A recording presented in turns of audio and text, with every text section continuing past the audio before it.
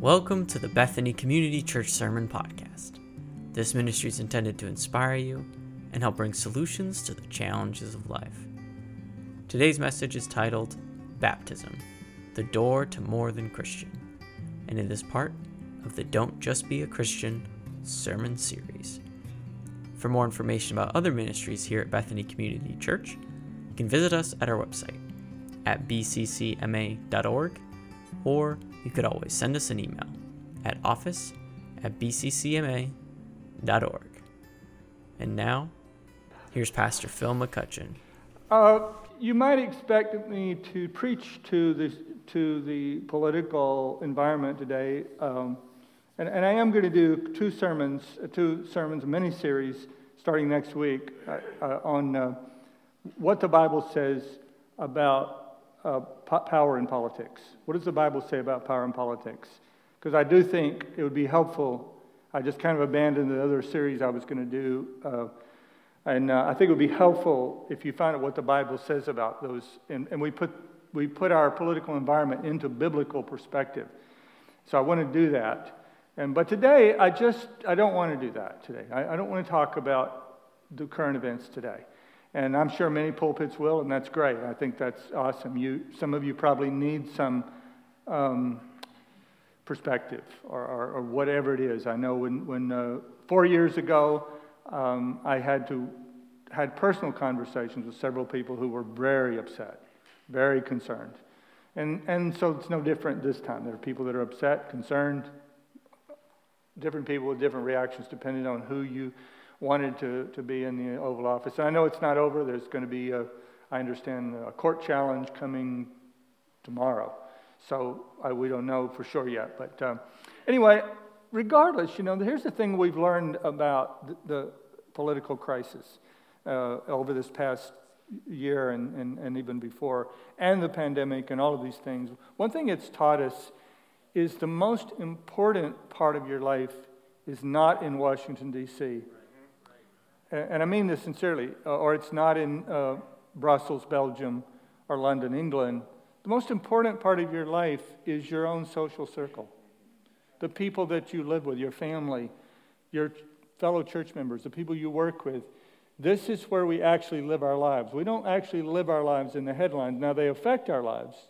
They make inroads, and when things like this happen, they make inroads more than usual. And we do need to address that, but we also need to readdress what's happening in our personal lives with one another. How are we treating one another? How are we relating to one another? How are we loving one another? How are we supporting one another? How are we responding to those who disagree with us? Those sort of things. So I want to go back and preach a sermon that I intended to preach the day we did the baptism. But we had so many baptism stories and so many baptisms, they were so good, I bailed out on the sermon, and we let their stories be the sermon. I don't regret that. But I want to preach that sermon, and hopefully I've emailed all our baptismal candidates to encourage them to be here or to watch the live stream so they would hear this. And if you're here and you were baptized that day, I hope you will pay special attention, because this message is a part of that series about being more than a Christian. About that, it's really the fourth sermon of that series. And so I want to get into this, and I want to talk about baptism, the door to more than Christian. Remember, we talked about how the Bible didn't use the word Christian. Only 3 times the word Christian occurs in the Bible. Jesus didn't use the word Christian, and it was seldom used by the early church. The word that was used was either disciple or followers of Christ. Followers of Christ or disciple was the term that was used. And so in our current times, we've come up with the word Christian, and we use the word Christian more often than disciple or Christ follower.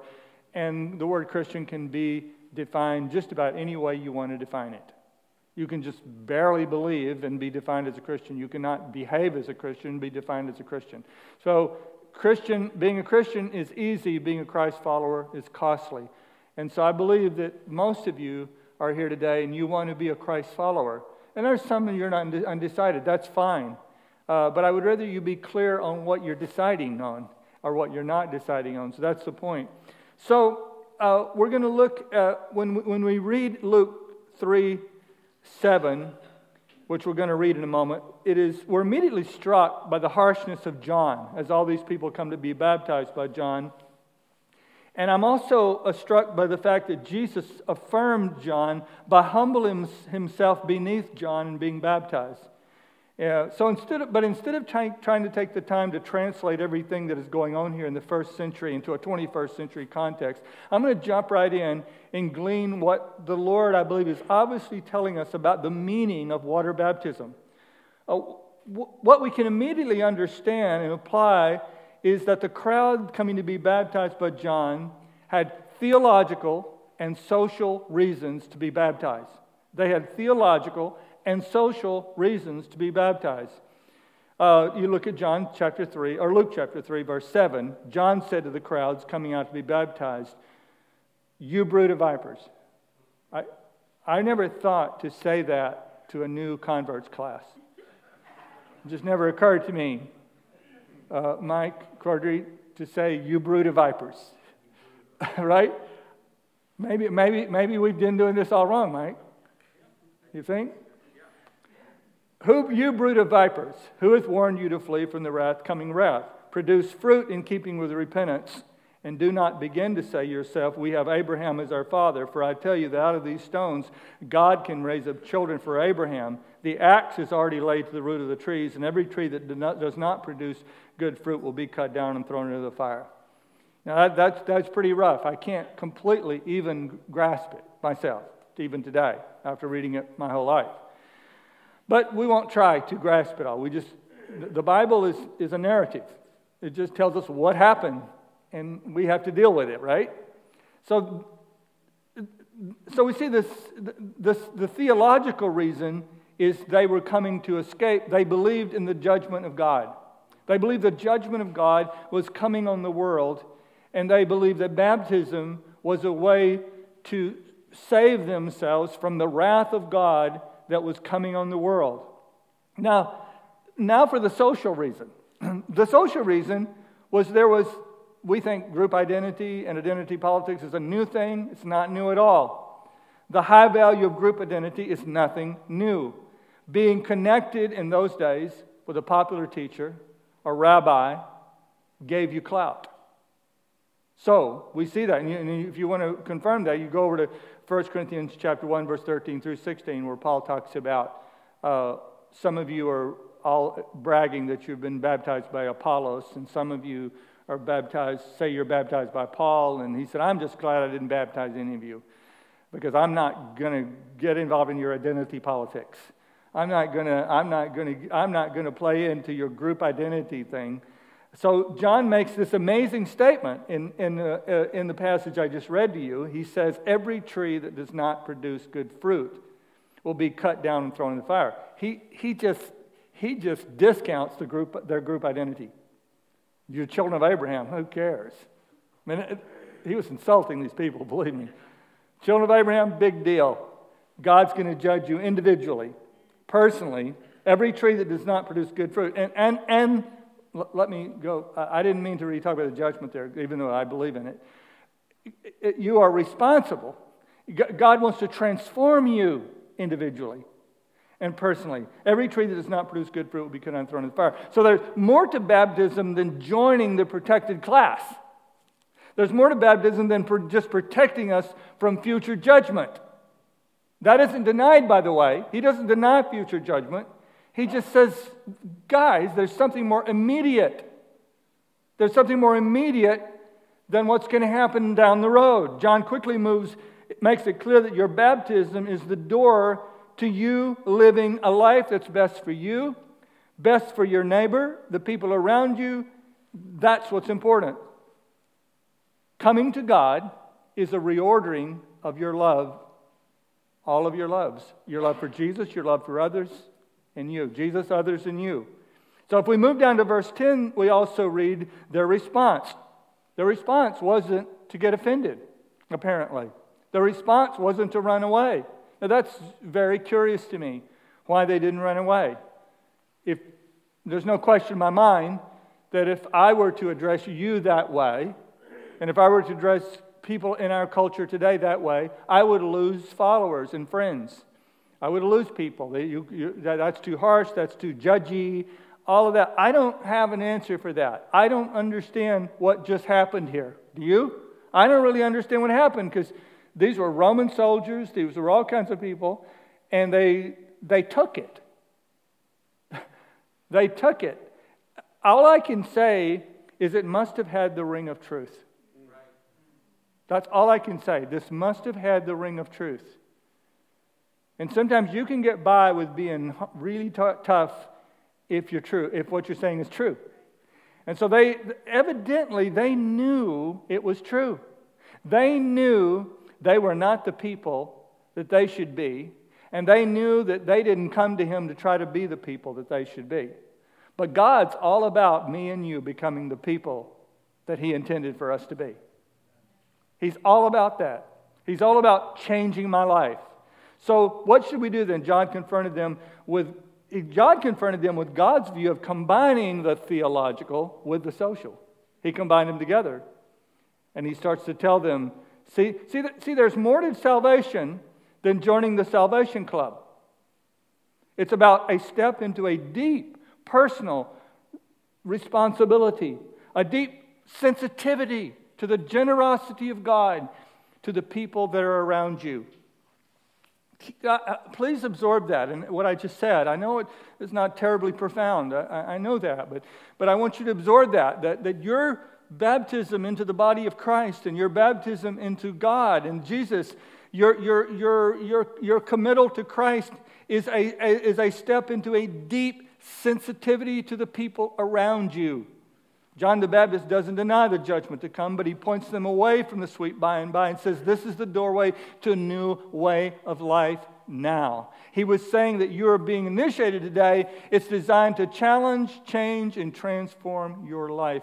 In verse 11, he says, anyone who has 2 shirts should share with the one who has none.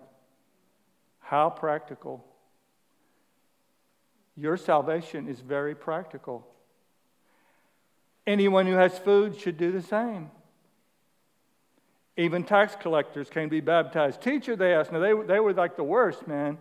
They were a direct connection to the oppression of Rome. And they asked, what should we do? Don't collect any more than you are required to, he told them, because they would raise a person's taxes and skim off the profit for themselves. Then some soldiers asked him, what should we do? Imagine this, Roman soldiers. What should we do? And he replied, don't extort money and don't accuse people falsely. Be content with your pay. So while we very much believe in a moment of miraculous transfer from the kingdom of God to the kingdom of light, I believe in that transaction. I don't understand it. It's mysterious. It's supernatural. Well, we really believe it. I really believe that. But John and Jesus collaborate here to make sure that coming to the waters of baptism would transform the way we look at our lives now and the way we look at the world around us. So I give you this. Baptism is 3 things. Water baptism is, first of all, a decision to live a challenged life. A decision to live a challenged life. I don't know who wrote this prayer, but it beautifully expresses the humility and the desire to live a challenged life that I want to express to you right now. Dear God, enlighten what's dark in me, strengthen what's weak in me, mend what's broken in me, bind what's bruised in me, heal what's sick in me, and lastly, revive whatever peace and love has died in me. I don't know who wrote that, but I love that prayer. And that's the prayer of the person who understands the waters of baptisms. John wasn't God. He was a human like you and me. But to experience the affirming experience of water baptism, you had to experience. Now, please catch this. I hope you can catch this. In order to experience the waters of baptism, you had to experience the informed challenge of this rough country prophet who was going around wearing a hair shirt and eating grasshoppers. You know, this is a rough dude. You had to experience His challenge, and notice what I said, I picked my words very carefully. That's why I preach from a transcript. I picked my words carefully. A well-informed challenge. The thing about John the Baptist is he loved God, he was filled with the Holy Spirit, and he knew his audience. So his challenges didn't miss the mark. He had a precise challenge for each one of them, and each one of them's challenge was different. That's why you can't just have a discipleship class and disciple everybody. Discipleship doesn't really, I believe in discipleship classes, they have their place. But discipleship classes don't disciple people because everybody's different. And everybody has a different next step. And everybody has a different thing wrong with them. Nothing wrong with me, you're saying. Well, yes, there is. There's something wrong with you. You're a sinner. There's something wrong with you. There's a point in your life that needs to be addressed. And it will only be addressed by somebody who has the courage to do it. So God is going to bring people into your life who are anointed with the Holy Spirit, love God more than themselves, and know their audience, which is you. Now, granted, I said your list is going to be different than the Pharisees. Probably if I said to you, Bill, oh, you give one of your shirts away, you should be so sure. I got one that I need to give away, you know. If I said to you, Kevin, if I said to you, buy me lunch, you'd say, well, I was planning on buying you lunch. So share your food. Sometimes we read the Bible and we think everything is a command for us. Oh, the Bible says, share your food. I share my food all the time. I must be a great person. I took 5 shirts to the blessing bar this week. I must be a saint because he only said share 1 shirt, and I've shared 5. People, read the Bible with wisdom. Read the Bible. He told everybody something different because something different was going on in each of their lives. And he knew, I just want to camp on that for like an hour, Megan. Like, he knew everybody in his audience. I'm not that good. What if I could just walk at each one of you and tell you exactly where you're sinning? Well, that would be cool, wouldn't it? Now, this is actually a New Testament pattern, by the way. In fact, I go over to Simon Peter when Simon Peter addressed the crowd on the day of Pentecost. He was just as direct. Listen what he said in Acts chapter 2, verse 22. Fellow Israelites, listen to this Jesus of Nazareth. Listen to this. Jesus of Nazareth was a man accredited to God by miracles, wonders, signs, which God did among you through him, as you yourselves know. This man was handed over to you by God's deliberate plan and foreknowledge, and you, with the help of wicked men. I mean, I'm a wimp. I read these verses and, man, I'm a wimpy preacher. I'm feeling convicted right here today. I think I'm just going to stop and go down and repent. This man was handed over to you by God's deliberate plan and foreknowledge, and you, with the help of wicked men, put him to death. You murdered him. He just pronounced a verdict of murder on his entire crowd. That'll get you fired from a church, man. You do that. But God raised him from the dead, freeing him from the agony of death because it was impossible for death to hold him. Of course, he gave them hope, and he was leading them to a message of hope. But he knew his audience. He knew what they had done, and he addressed it. That's not to suggest that our communication should be consistently harsh or we should submit to. I say this all the time because I don't want you to understand. I don't believe we should submit to unhealthy, destructive dominance. We need to have boundaries with people, all that stuff. However, we're missing one of the great benefits of being baptized in the body of Christ if we don't embrace admonishment and transparency and candor. If we don't embrace it, we're missing something. I heard of a couple named Dennis and Cindy Kovac who live in St. Joseph, Missouri, who were concerned when their daughter collected her second speeding ticket, their teenage daughter, and they put a bumper sticker on her car that reads, "If I'm speeding, call my parents," and list the family phone number. That's an openness to transparency and candor and correction in your life. That's kind of forcing that on your daughter, too. I know a pastor who's given his wife the names of people she can call when he doesn't behave well. If he refuses to wash the dishes, there's people that she can call and say, my husband's not being a good Christian today. And they will call him and say, what's up, buddy? Straighten up. He also, in that sermon where I heard that, he also has high expectations of his wife, too, so we won't get into that. So they have a high expectation marriage. I say this, covering one another with grace and mercy is not the same as covering up for one another. It's not the same. Galatians 6:1, brothers and sisters, someone's caught in a sin, you who live by the Spirit should restore that person gently. So let's move on.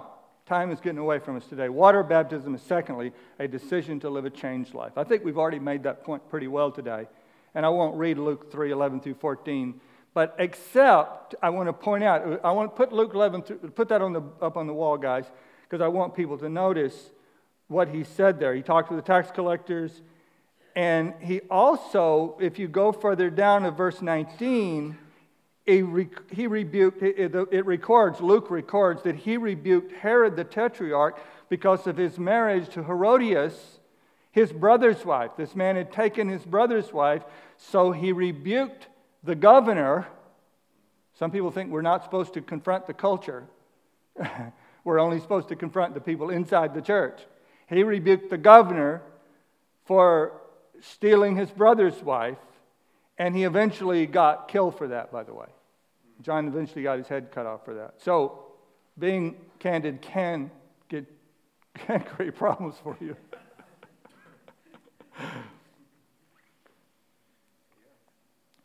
There are 3 areas of purity that John was concerned about.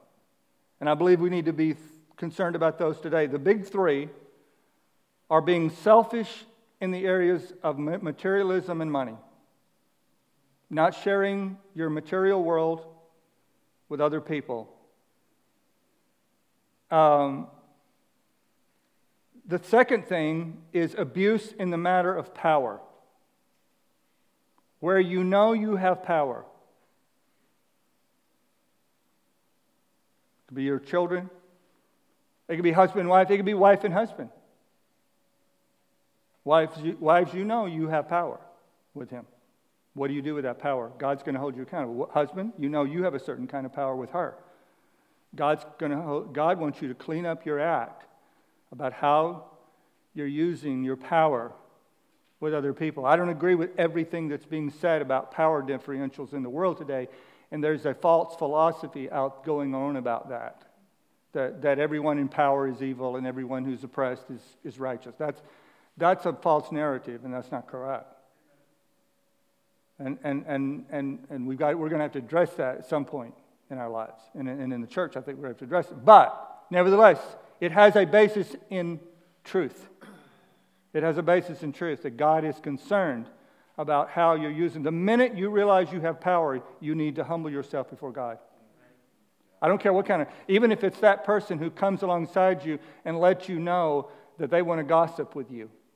You know, immediately you have power. Ooh, they want to share private gossip with me. They want to share who offended them. They want to talk about that. Immediately you have a sense of power. You better humble yourself before God, because that will eat you up. And that will destroy you if you don't get control of that sense of power that you have.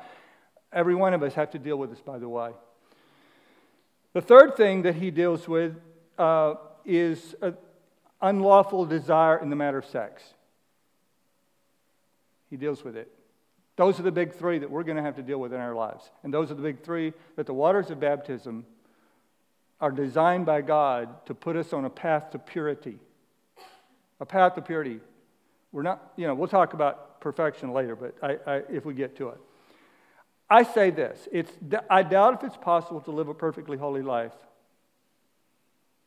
And this is my own quote, so I probably should have said, it's not possible, right? That's what I probably should have said it in retrospect. I doubt it's possible to live a perfectly holy life, but I don't believe you can be saved unless you desperately want to. I mean that. I know that that's not what everyone believes. Everyone believes if I can just get you to pray that little prayer. Jesus, I believe you're the Lord and my Lord and Savior. You rose from the dead. I'm saved. Something's just, I agree with Dietrich Bonhoeffer. Dietrich Bonhoeffer was very concerned about what he called cheap grace. I believe that's cheap grace. When you have no desire to be holy. You have no desire to be the best you can be for the people around you. How can you enter the kingdom of God like that? Now, that doesn't mean you're not going to fail. I fail almost every day in some small way, and sometimes not so small. I fail to live up to the ideal, and God forgive me. So let me say it again. If it's possible to live a perfect holy life, but I don't believe you can be saved unless you desperately want to. We are mocking grace and abusing creation when we don't strive to discover its power to transform. I will quote that great theologian, Pittsburgh Steeler, Ben Roethlisberger. Jesus is the one who brought me back to him. He said this just recently. Jesus is the one who brought me back to him, and I'm so thankful for it because I feel I'm a better Christian, a better husband, a better father today because of his forgiveness of me. Now that's what we're talking about. Ben got it right? Now, if you don't believe God will keep forgiving you your sins, you don't know him. But if you aren't trying your best to overcome your sin, you don't love him. That's my bottom line. If you don't believe he can forgive you of your sins, you don't know him, and you don't know his grace. But if you aren't trying your best to overcome your sin, he said, if you love me, you'll keep my commandments. Now, I believe if we unpack that verse really, we know what it means. It doesn't mean that you never fail, but it means that that's your focus. Finally, water baptism is this. Water baptism is a decision to live a confirmed life. Now, I'm really preaching it backward in a way, but John the Baptist, I'm preaching in the same order he did it. So maybe it's not backward. So I don't know. I'll let you be the jury. Decide which comes first, conviction or confirmation. I don't know. How many vote for conviction comes first? Okay. How many think confirmation comes first?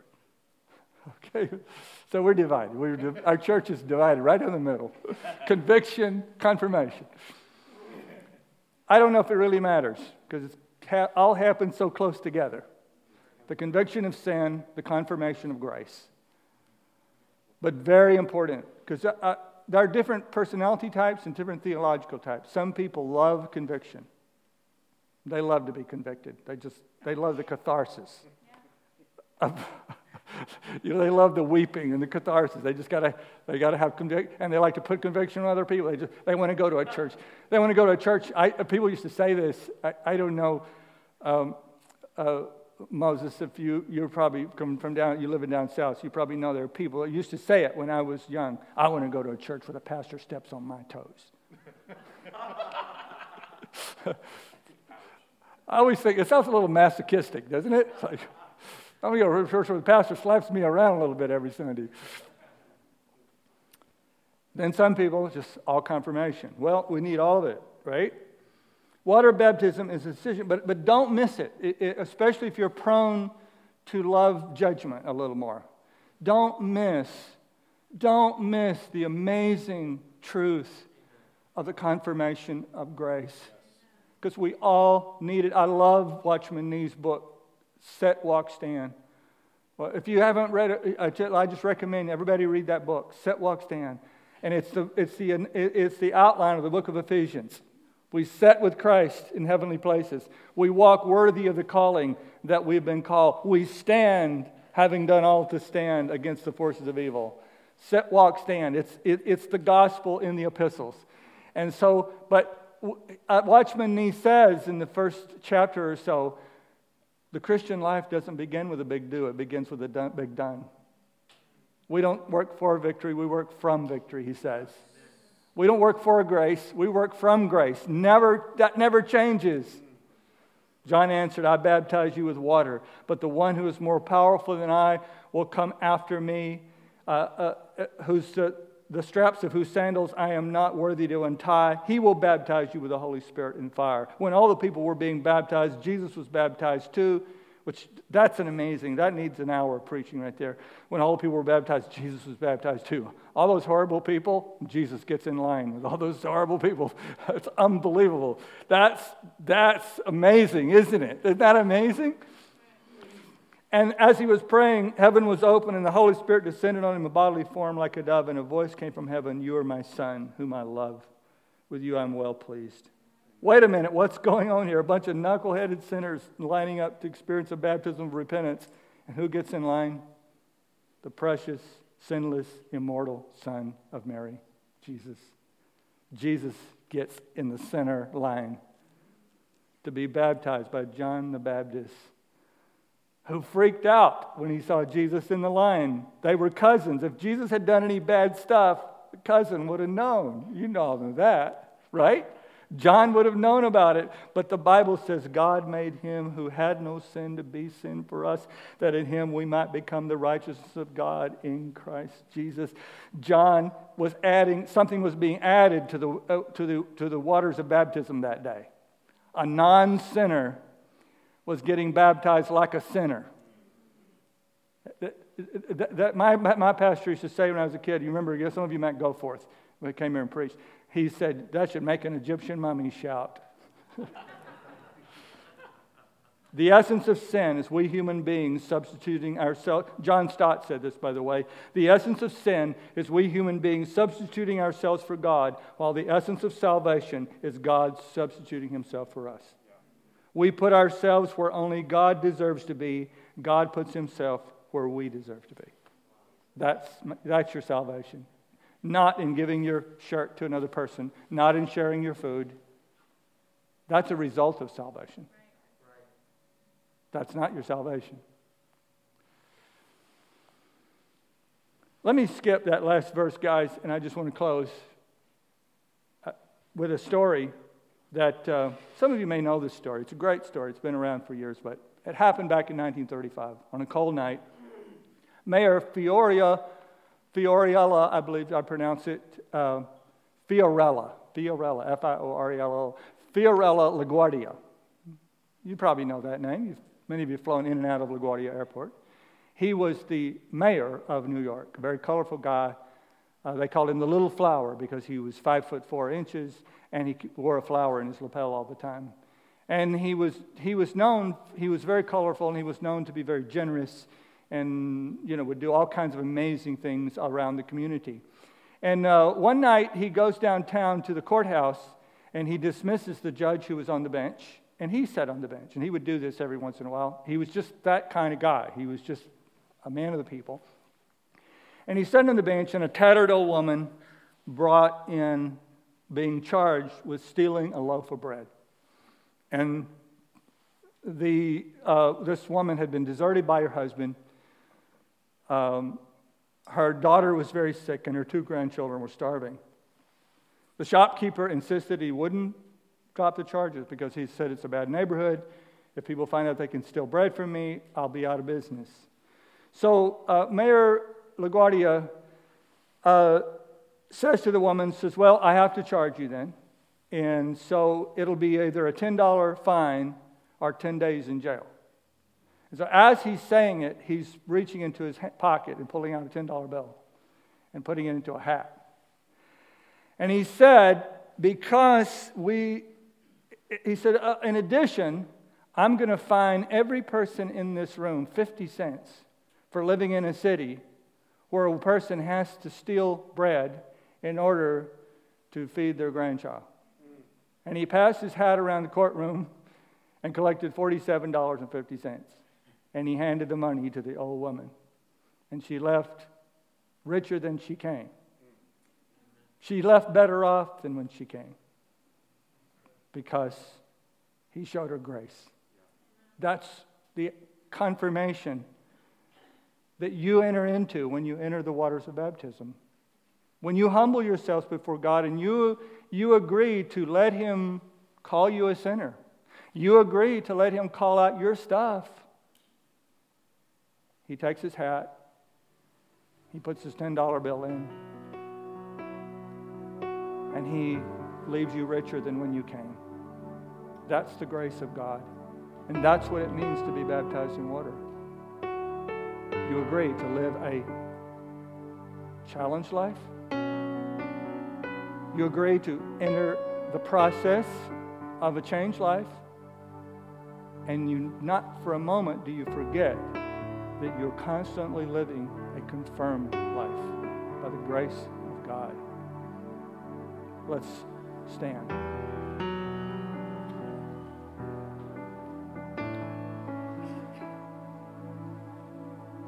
I know that everybody here didn't just get baptized in water. And many of you were baptized a long time ago, and you're a Christ follower. But some of you need to mentally revisit that day. You need to revisit that process. Because that process is something we experience over and over again in our lives. That's the growth cycle. The growth cycle is I experience this part of my life where the Lord is challenging me. Then I move into if I accept the challenge, I move into the area where He's changing me.